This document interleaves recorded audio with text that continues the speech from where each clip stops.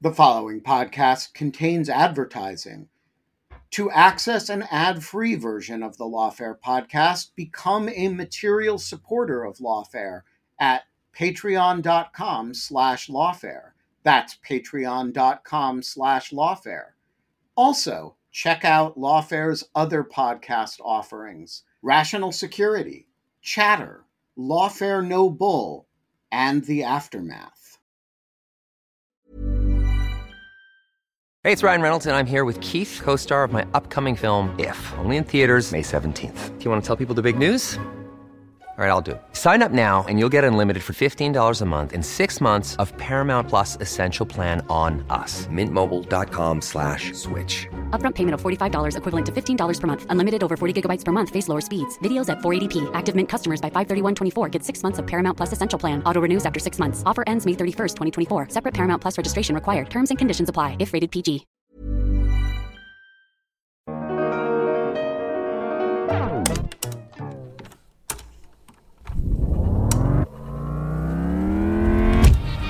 I'm John Emmons, intern at Lawfare, with an episode from the Lawfare archive for May 6th, 2023. The team at Lawfare said a bittersweet goodbye to David Priess last week, as he moves on to a new position. For this week's episode, I selected an episode from July 2020, in which Benjamin Wittes sat down with Priess to talk about something he did before joining Lawfare, serving as an intelligence briefer. Priess draws on his experience to discuss the history of the President's Daily Brief, how different presidents have chosen to receive intelligence, and concerns at the time of the episode's recording about how then President Donald Trump was receiving intelligence presented to him.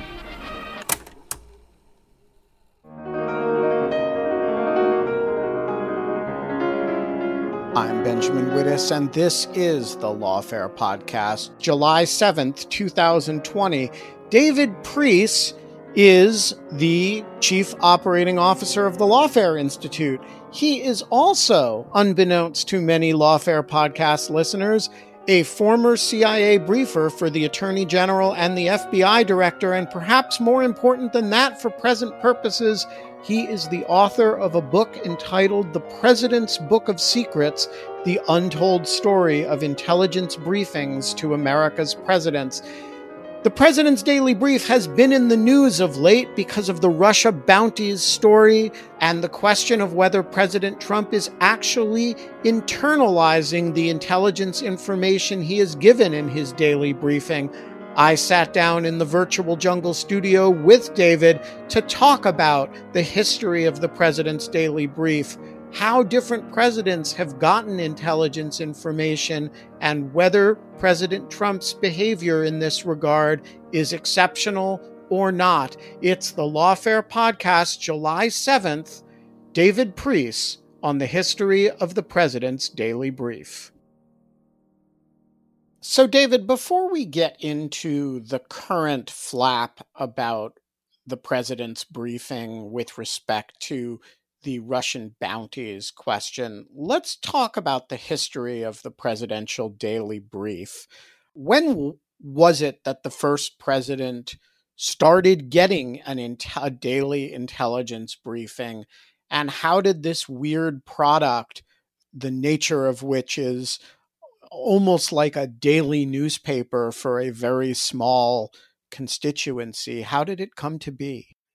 Yeah, most presidents for most of U.S. history did not have anything close to what we would now consider intelligence analysis to help them make national security decisions.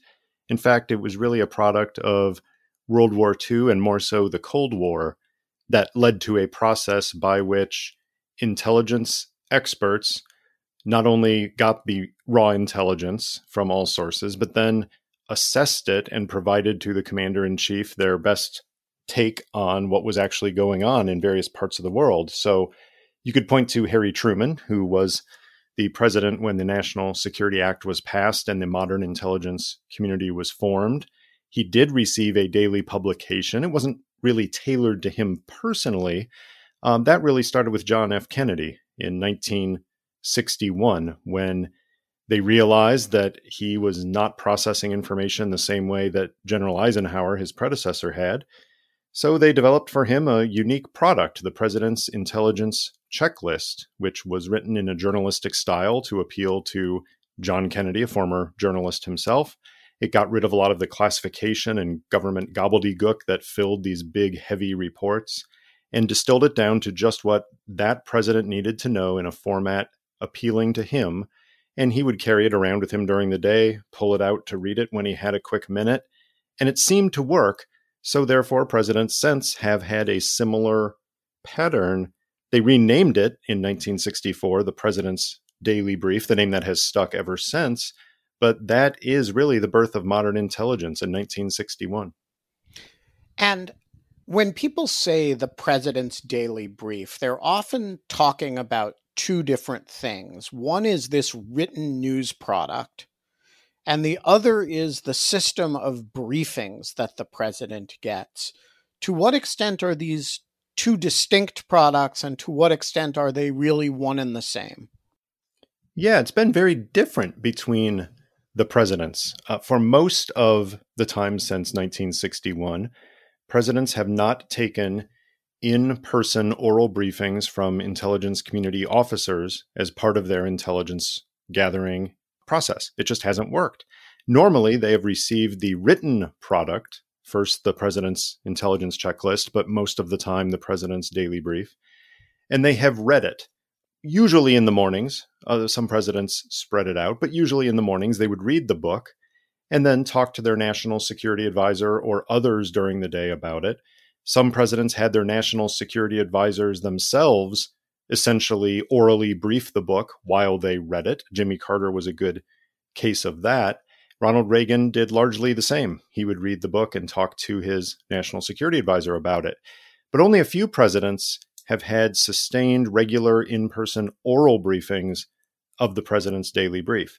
When they do so, it can go several ways. One can be that the briefer essentially reads the book to the president. That is, making sure that the president has internalized the message by talking them through it.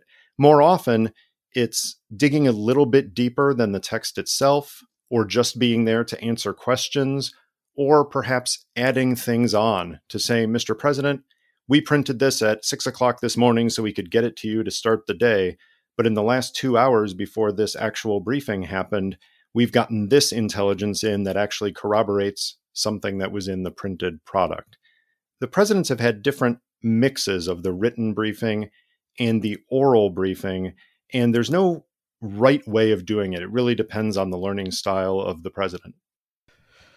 The PDB is often described as like a magazine or a newspaper with a highly specialized readership. Mm-hmm. But my impression of it is that it is sometimes quite long and detailed.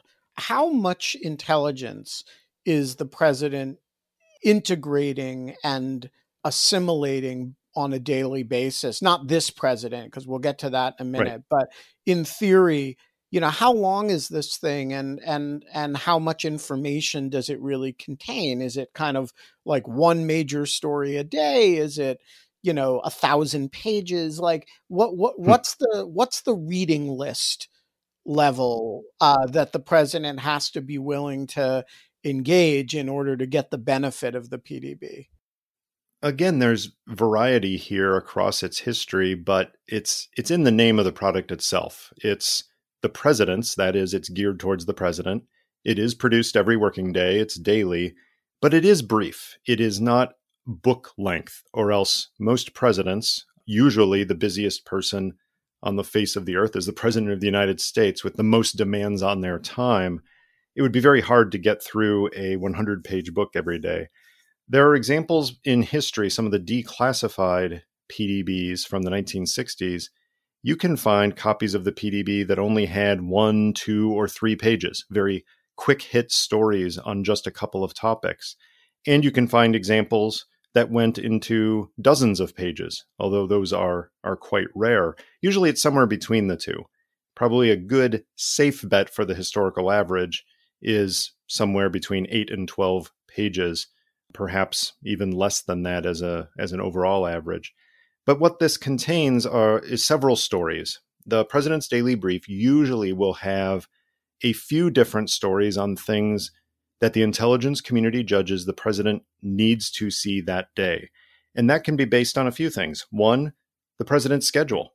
If the president is going to meet next week with a foreign leader, it stands to reason that the president's daily brief would have, in preparation for that, articles related to that leader in that country that might not make it above the threshold other times. Similarly, if the president himself has asked a question, or if the national security advisor on behalf of the president has said to the intelligence community, I think the president should hear about X, X will probably appear in the president's daily brief the next day or very soon thereafter. So on any number of topics, any day, it could be those spurs, or it could be a spur of the analysts themselves on a particular country or topic, seeing an amount of raw intelligence coming in that leads them to believe that something important is happening that affects the president's decision-making, in which case they will write something up and try to add it to that mix. On any given day, the president might have 2, 3, 4, 5, maybe 10 different items in the PDB that this system thinks warrant his attention on that very day.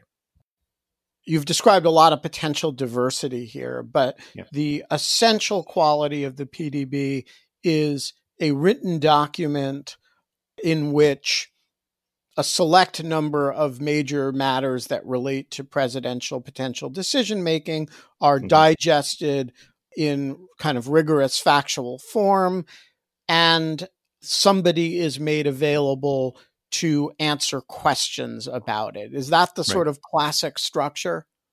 Yeah, I mean, the ideal in many ways, at least from the perception of intelligence community leaders, has been the delivery of the president's daily brief to the White House, along with a senior analytic briefer who goes in and the president gives undivided attention to the briefing, perhaps reads the book in advance, or maybe reads it in the presence of the briefer, and then has a discussion with the briefer, digging down, getting more information, but also in the act of doing so, giving the briefer information about what the president needs and how they need it, so that they can go back to the system and the individual analysts and editors within the system who can better prepare the book in future days based on that understanding of the customer's needs.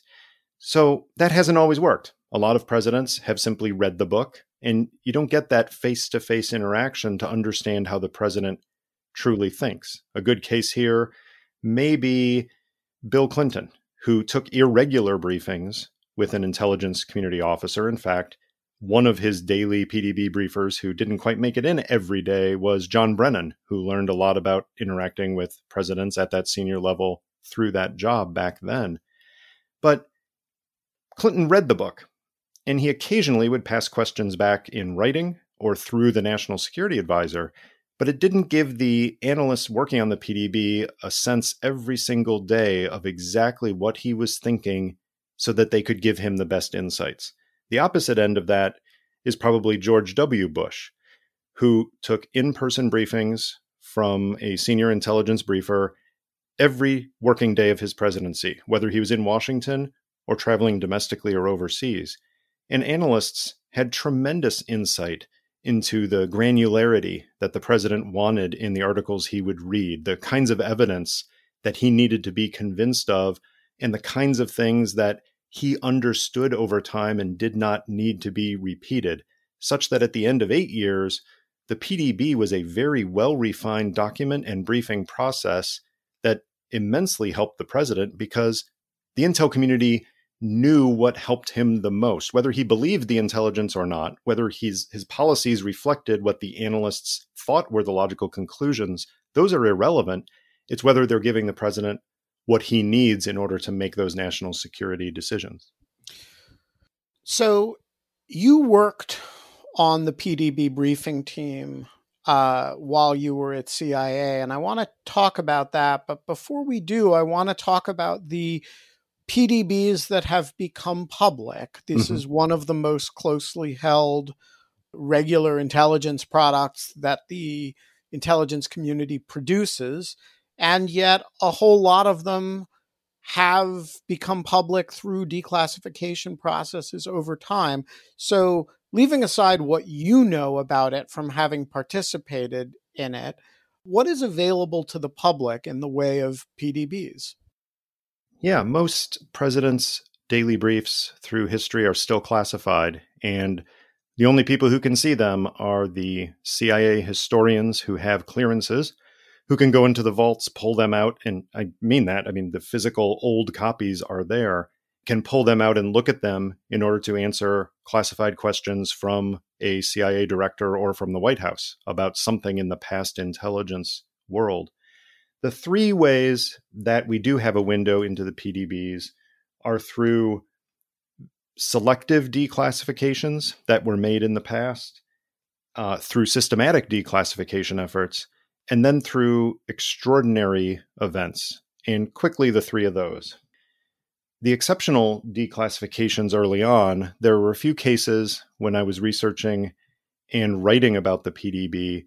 There were a few PDBs that actually existed in the presidential libraries, and these were some space-related PDBs from the late Johnson administration. The stories differed on this. Some people said that decisions had been made that these few PDB articles could be released, and it was formal policy to do so from the White House.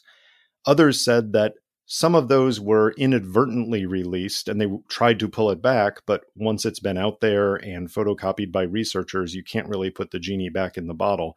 So when I went to write the book, I did find some PDBs from the 1960s that gave a window into what the book was like back then. The second category is the systematic declassifications. And this started just at the time that book was coming out, when the president decided, this is President Obama, decided that nothing should remain secret forever. And he instituted a de facto 40-year declassification rule for PDBs. Thus, the Kennedy and Johnson documents were declassified, and a conference was held at the University of Texas at the LBJ Library to highlight this declassification effort and the revelation of hundreds upon hundreds of daily intelligence documents for both Kennedy and Johnson. And then a few years later, the same thing was done at the Nixon Library in order to reveal the Nixon and Ford PDBs. Now, that took us up to January of 1977. And you might know that those 40 years ended a few years ago. We're due for the Carter PDBs to be declassified and released. It's unclear whether this president will affirmatively say, yes, we are going to continue that process, or whether he will say, I'm not going to do that anymore because that's what Obama did. We just don't know yet. But that's the main way that we have a window into the PDBs. You can go online to the CIA website and through the presidential libraries and see what kind of intelligence reporting the presidents were seeing daily through the PDB. The third and final way is through extraordinary events. And the primary example of this is through the 9/11 Commission. After the 9/11 attacks, the Commission really wanted to see what the PDB said about al-Qaeda, both in the Clinton administration and in the few months of the Bush administration before 9/11 happened. And they went back and eventually got access to all of them because of pressure from the families of the victims, who put public pressure on the administration to reverse its choice that the PDBs were the most privileged communication between a president and his advisors and should not be seen by anyone. They reversed that, and the commission was able to look at them with a lot of safeguards put in and actually publish the text of two PDB articles, one from the Clinton years and one from the Bush years, in the 9/11 Commission report itself. That's the window into the PDB that we've had so far. So as I mentioned, you've had a different window into the PDB, which is that you worked on the briefing team associated with it. So tell us about that work. What did you do? And how does that team work functionally? It's a weird product. It's Sure. basically a highly bespoke magazine for a very particular client, delivered a combination of in written form and orally every day. How does it work? Well, I'll start bigger and then narrow down to the role of the briefing team that I was on. So at one level, everyone in the U.S. intelligence community helps with the PDB every day. And it may not be that the case officer on the streets of a Middle Eastern capital is helping the PDB every day, every week, or even every month, but some intelligence report that they collect probably feeds into the analytic process for something that eventually is considered for the PDB. Sometimes it's more direct than that, and there can be a hot report coming in from a valued asset that comes in, and it is immediately written up with some context and implications around it and appears within the PDB within hours. But essentially, everyone in the intelligence community can have some role in either collecting intelligence for or analyzing intelligence for what ends up in the PDB. All of the submissions for what goes in the PDB every day then get funneled through an editorial team. And these are experts in the intelligence community whose role is not to analyze the intelligence, but to review these analytic products that are nominated for the president and see whether the logic and argumentation holds together, to see whether there are some obvious questions that the president or other recipients of the book are likely to ask, and then they ask the analysts to add that to the piece, and then ultimately to rack and stack these items and say, what do we need to get to the president tomorrow morning? My job as a briefer came even after that, which is I would show up in the middle of the night and see a draft of the PDB that was going to be printed and made available to us to take downtown in the wee hours of the morning. And we'd look at those draft pieces and figure out which ones we felt up to speed on from previous briefings or our own expertise, and which ones we had to pull up some of the reporting that kind of provided the evidence for the analyst's judgments. And we would do some background reading, and we would sometimes call the analysts who wrote the piece to talk us through parts of it on a classified line, so that if our customer asked us questions, we would know what to say, or we would know that we didn't know the answer, and we could tell the person we were briefing, we don't know that, sir. The intelligence just isn't good enough, but here's what we're doing to try to collect more. Most often, for most briefing customers, they want their PDB first thing in the morning. They want it to start their day. And that's usually derived from the president himself, who most often has read the PDB first thing in the morning.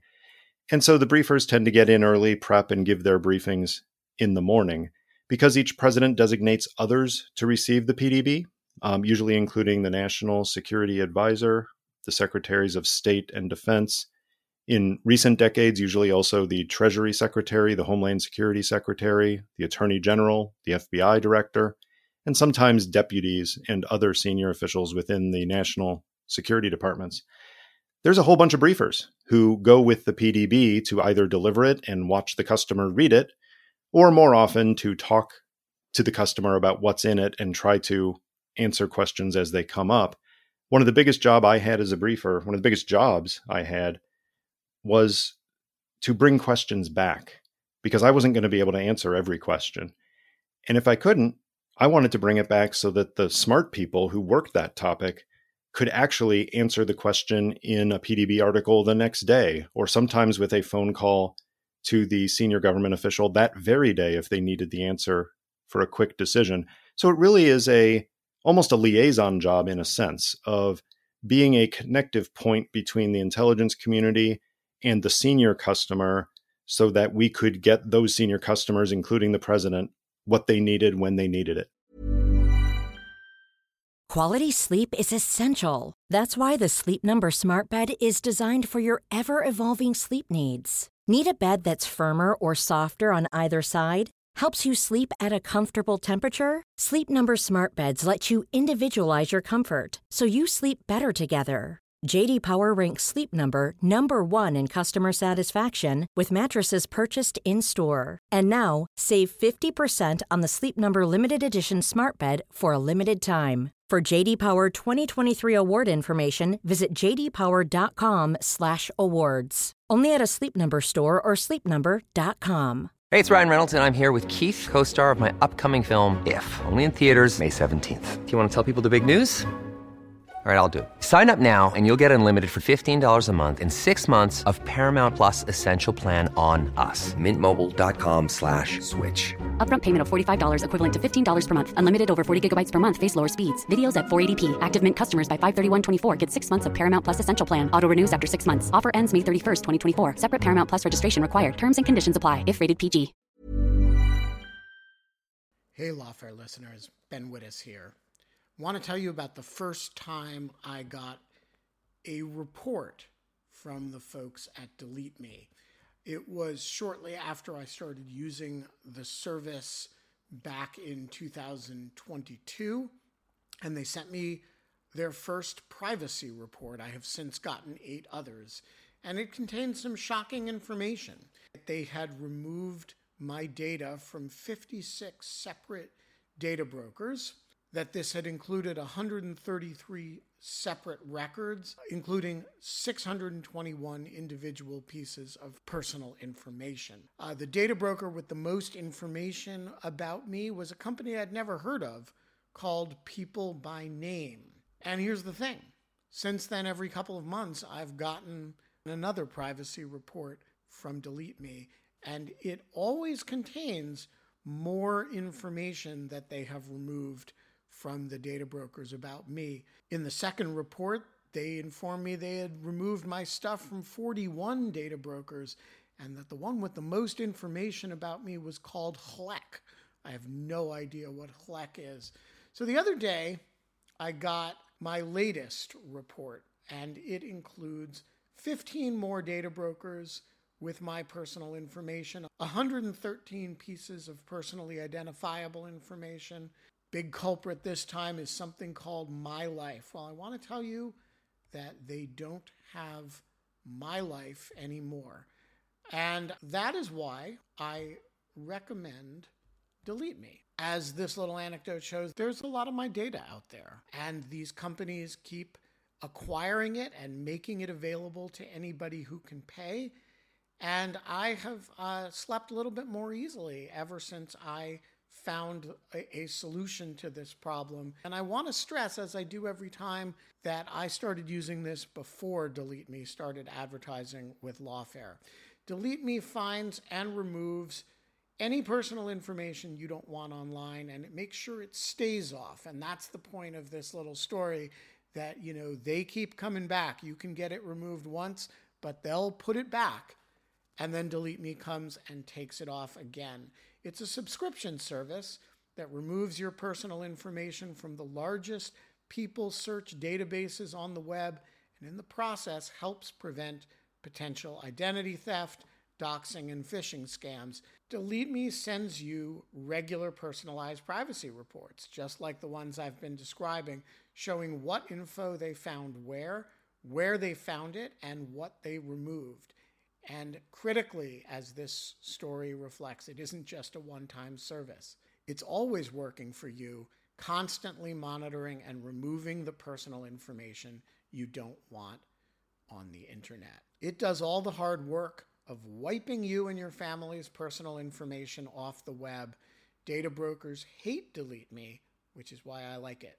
Your profile is no longer theirs to sell. So take control of your data and keep your private life private by signing up for Delete Me, now at a special discount for our listeners.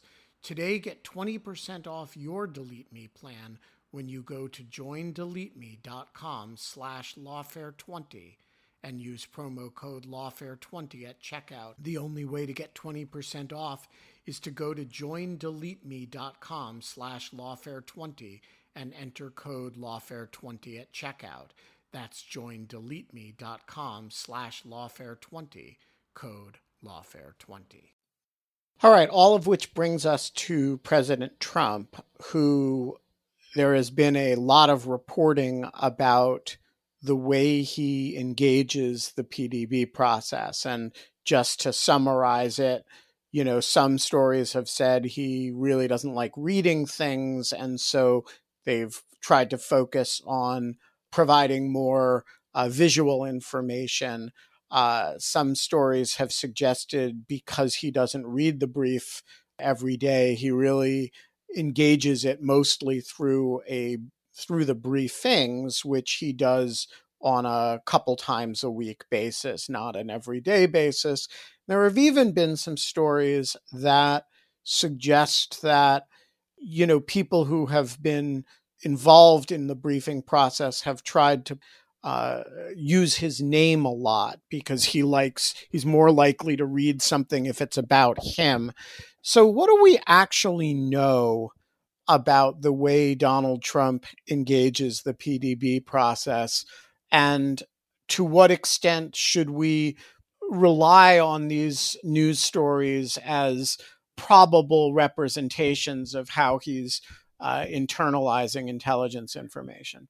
Yeah, you've nailed it. We don't know with universal certainty what the president does or doesn't do with his PDB, but we have a better sense of what this president does than we have had with most presidents during their term for two reasons.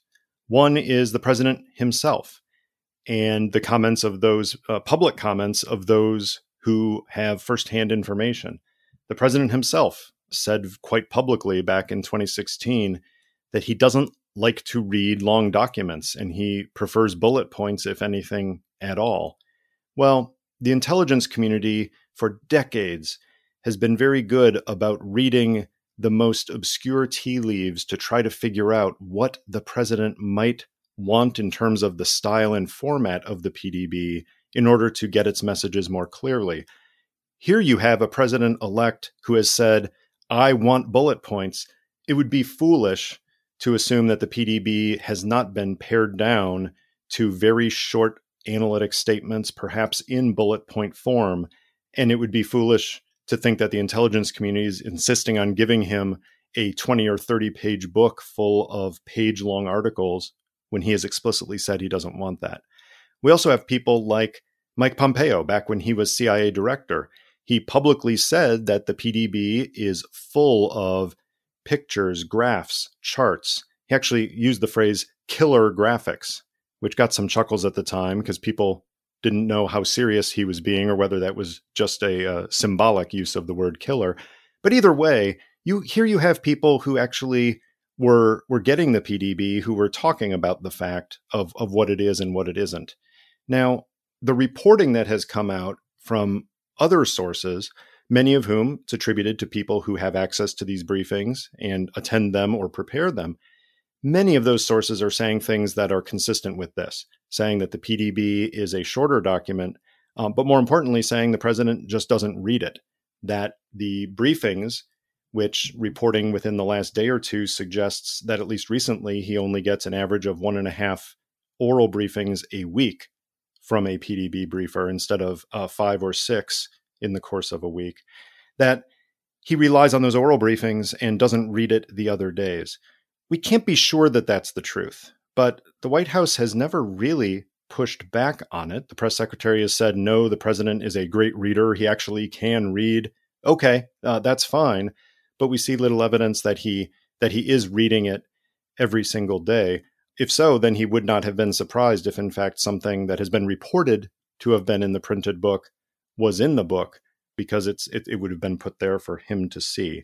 I do think we have to be careful about making declarative, firm judgments about exactly how something as sensitive and tightly controlled as the PDB system operates when we don't have it for sure. There's no reason that it has to be a secret. In past administrations, sometimes the administration would authorize officials to talk on the record about how they received the PDB, such that, at least in the Obama administration, we had a great sense of how people like the Homeland Security Secretary and the Attorney General got their PDBs and when in the morning they got the briefing and then what they did with it. This White House has not been the same in terms of how it communicates information about the president's schedule. So if we take the news stories about the Russia bounty matter as true, they basically amount to the matter was in the PDB, but it was not orally briefed to the president. Is that a fair summary? That is the claim from the White House that I have seen, is that the president was not briefed on it. The claim from multiple sources to multiple news outlets has been that the story was in the printed PDB, and one of the sources actually gave a date in late February when the story was in the president's daily brief. Before you go on, I just want to isolate Yeah. a sort of almost a terminological thing. Mhm. If something is in the president's daily brief, but the president doesn't read it, has he been briefed? It depends. Briefing has two words in this context. I mean, the president's daily brief is a briefing. It is a written briefing, but it is only one form of a verbal or word-based briefing. The other, of course, is an oral briefing, where you can talk through the topics. So it can be true both that the story was presented in a briefing to Donald Trump, but he was not briefed on it because perhaps it was in the written PDB, which he did not read, and it was not highlighted in one of the rare oral briefings. Therefore, he did not get the message because no one else made sure that he got it. That is technically possible. And again, based on the limited information we have so far, appears to be the most likely option right now. But I have to say, it seems to me a very generous description of it to him. He receives a daily set of briefing papers. The information that's in that daily set of briefing papers is the information the intelligence community thinks it's important for presidential decision making for the president to be made aware of. The president, being the president, is entitled to be exactly as engaged with that material as he wants to be. But it doesn't seem to me quite fair to say, if I didn't read my briefing papers, then I wasn't briefed. Yeah, it's a unique situation because in all presidencies in the past, you had, in effect, the primary system for making the president aware of national security information, including intelligence. That's the National Security Advisor's role. And even in cases where we weren't sure if the president was directly reading the PDB every day, which is the case of Richard Nixon, and even in the case where presidents weren't getting in-person direct communication with intelligence officers, which is many presidents in the Cold War period, you knew that the National Security Advisor was reading the PDB, usually taking a direct briefing on it, and then talking to the president about it. That's the missing link here. You could have a case where the president doesn't read the PDB, and that's fine if he is getting oral briefings on it from intelligence community officers, perhaps, but at least from the National Security Advisor every day who says, Mr. President, I know you probably didn't read the PDB this morning, but here's one thing we really have to talk about. Or maybe here's 10 things we really need to talk about. The problem is we don't think that happened here. And we don't think that because Robert O'Brien has publicly said, well, the president's briefer chose not to highlight this in an oral briefing. These aren't the exact words he said, but the meaning of what he said. Therefore, because the president's intelligence community briefer didn't highlight it because she didn't think it was credible enough, and I agree with that, therefore, it really wasn't important. Well, that's not quite fair because if something is put into the PDB, it is judged credible enough to be in front of the president. And there's no reason that a briefer would not highlight it because individually that officer thought it was not credible if it was already judged to be important enough to be in the written product. It also does not absolve the National Security Advisor of the duty of taking something that important if the briefer did not highlight it for whatever reason and getting it to the president. In this case, who is responsible for making sure that the president gets national security information? Well, Robert O'Brien should have been arguing for the briefer to see him more often if, in fact, he thought it was her job to get him intel information, but he was unable to get the president to take more frequent intelligence briefings, or he should have brought it up himself. There's no other way really to square this other than a failure of the National Security Advisor to serve the president. Speaking of people who get the president's daily brief, at what point does Joe Biden start to get intelligence briefings again? And to the extent that he does, what sort of intelligence briefings does he get? Does he get to see he presumably doesn't get the PDB, but what does he get? And at what point does he start seeing what amounts to a PDB? typically what has happened, and I say typically because this is in the area of custom and norm, not legislation, but typically what has happened is that presidents have offered to the major party candidates of both major parties intelligence briefings after their nominations, such that sometime in the late summer, the nominees of the Republican and Democratic parties have received high-level intelligence briefings. These are not the president's daily brief.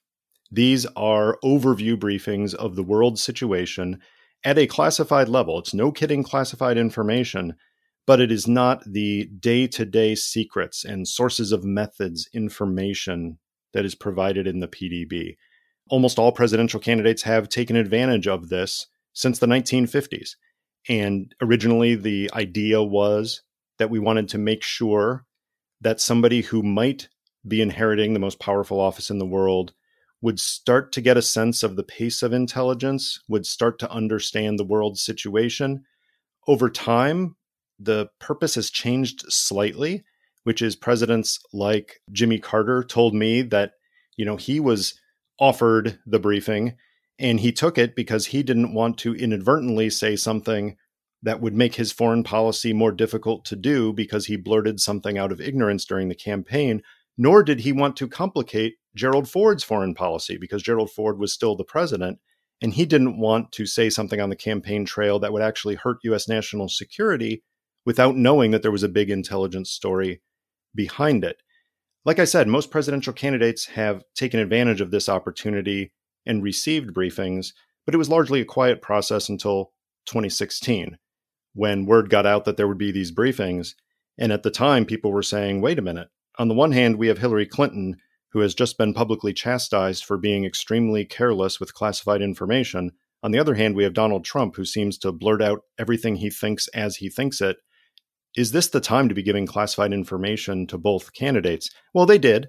The process went forward, and there were some news stories that came out of it, but no major issues did. That's still not the PDB, Ben. The PDB doesn't become an issue until we have an actual president-elect. At that point, the custom is that the sitting president allows the president-elect to see his own PDB every day. And the first president who had the PDB was Lyndon Johnson. And so, sure enough, starting in 1968, he allowed Richard Nixon as president-elect to see the PDBs if he wanted to. Normally, the intelligence community will set up a briefing operation with officers there to brief them on the PDB, to give them other intelligence information, but also to get a sense of the president, to get to know them a little bit before they come into office so that they can immediately adjust the PDB at inauguration to serve the style and the learning preferences of the new president.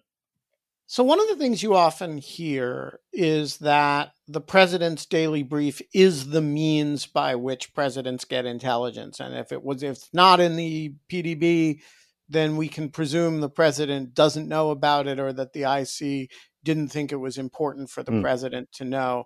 Mm-hmm. My impression is that that is largely a myth. And I'm curious for your sense of it. Is the PDB the principal channel, the only channel, or is it merely the first channel in the day?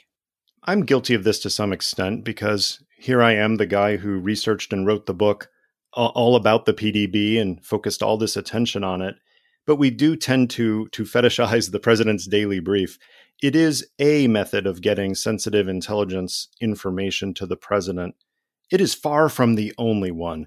There are some cases when information is too sensitive to even be put in this most exclusive of documents, and details are left out of the PDB so that the CIA director or the director of national intelligence can brief the president one-on-one and let them decide who else in the government should see or hear it. Two examples in recent history that we know about.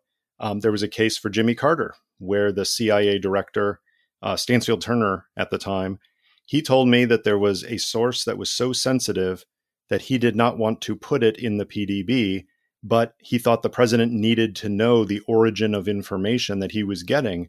So he went into the White House and told Jimmy Carter, I'm going to tell you this. it's up to you whether you tell your national security advisor. That's on you, but I am only going to tell it to you.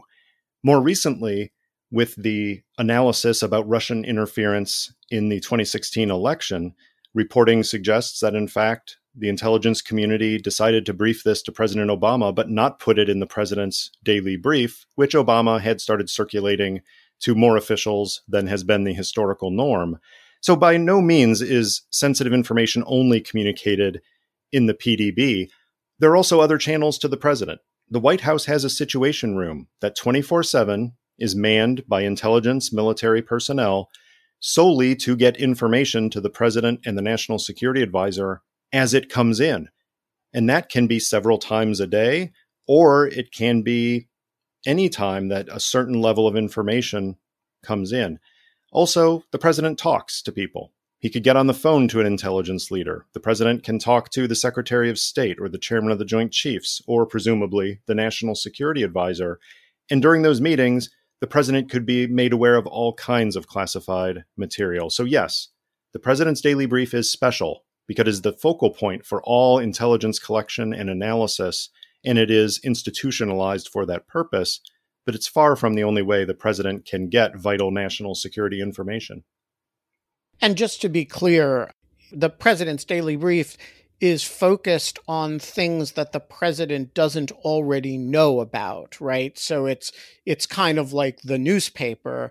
You know, when you have a situation like for example, the bin Laden raid that's operational, the president is going to be engaged in that information in something like real time, including sitting in the room and watching the raid from, or monitoring the raid from the situation room. That's not the kind of thing that goes in the PDB, no. Right? That's so operational and real time that the president just is exactly as engaged with it as he wants to be, right? You're exactly right. It was funny, even historically, when I was researching the first book and looking at what had been declassified in little bits over time. Some of the product that was prepared for John F. Kennedy, called the President's Intelligence Checklist, a lot of those around the time of the Cuban Missile Crisis had been declassified. And it was shocking how little there was about Cuba in the president's essential daily product. And it's because he was getting daily XCOM meetings and was getting all that information. And the people preparing the president's document from the intelligence community said, why should we tell the president what he already knows? Let's use this to keep him informed about other world hotspots that are popping up while he's focused so much on Cuba. The same thing definitely holds for other reasons. If you know that the president is up to speed on a topic, you don't need to repeat it and hit him, regardless of who that president is, hit him over the head with it. But there's a different dynamic from a different angle that's related to this. It is the president's daily brief, and it goes to the president and only to people that the president says should also get it. Historically, that's usually included the core national security principles, sometimes as few as just a couple of people, sometimes as many as 30 or 40. But those people primarily read the PDB because the president is reading it. And they don't want to go into a meeting in the White House and have the president raise something, and they have no idea what he's talking about. The intelligence community doesn't do a service to the FBI director or the Secretary of State if they are setting those officials up to be embarrassed in front of the president. So my job when I was briefing the PDB was most often to brief the Attorney General and the FBI director, because after September 11th, while I was briefing them, every single day I finished my PDB briefing with them while the president's briefer was briefing George W. Bush. And then the Attorney General and the FBI director would go up Pennsylvania Avenue and meet immediately after with the president. And more days than not, items that they had both just been briefed on in the PDB would be one of the topics of conversation. What are we going to do about this development? This thing we've just learned about Al-Qaeda. What can we do and what should we do? Part of my job was to make sure they understood everything that was in the PDB the way that the president would understand it, and to anticipate what questions the president might ask them that intelligence could shed light on. Now, that's not the habit of every White House, but at some level, the purpose of PDB briefings is to make the government work more effectively, to make sure that people who are going to be held to account by the president have the intelligence information they need in order to answer his questions more quickly and get to a solution of a national security problem more efficiently. David Priess, thank you so much for joining us. You bet. The Lawfare podcast is produced in cooperation with the Brookings Institution, and it's also today produced in cooperation with Goat Rodeo. Zachary Frank from which firm has recorded today's episode. The Lawfare podcast is produced and edited by Jen Patja Howell. Our music is performed by the one, the only Sophia Yan, who will be among tomorrow's guests on the Lawfare podcast. You need to do your part to promote the Lawfare podcast, so tweet it, share it on Facebook, pin it on Pinterest, and upvote it on Reddit. And of course, visit thelawfarestore.com for your dose of Lawfare whiskey tumblers, Lawfare socks, Lawfare corkscrews, and all the other merch. And when you're done with that, go rate us and review us wherever you found us. And as always, thanks for listening.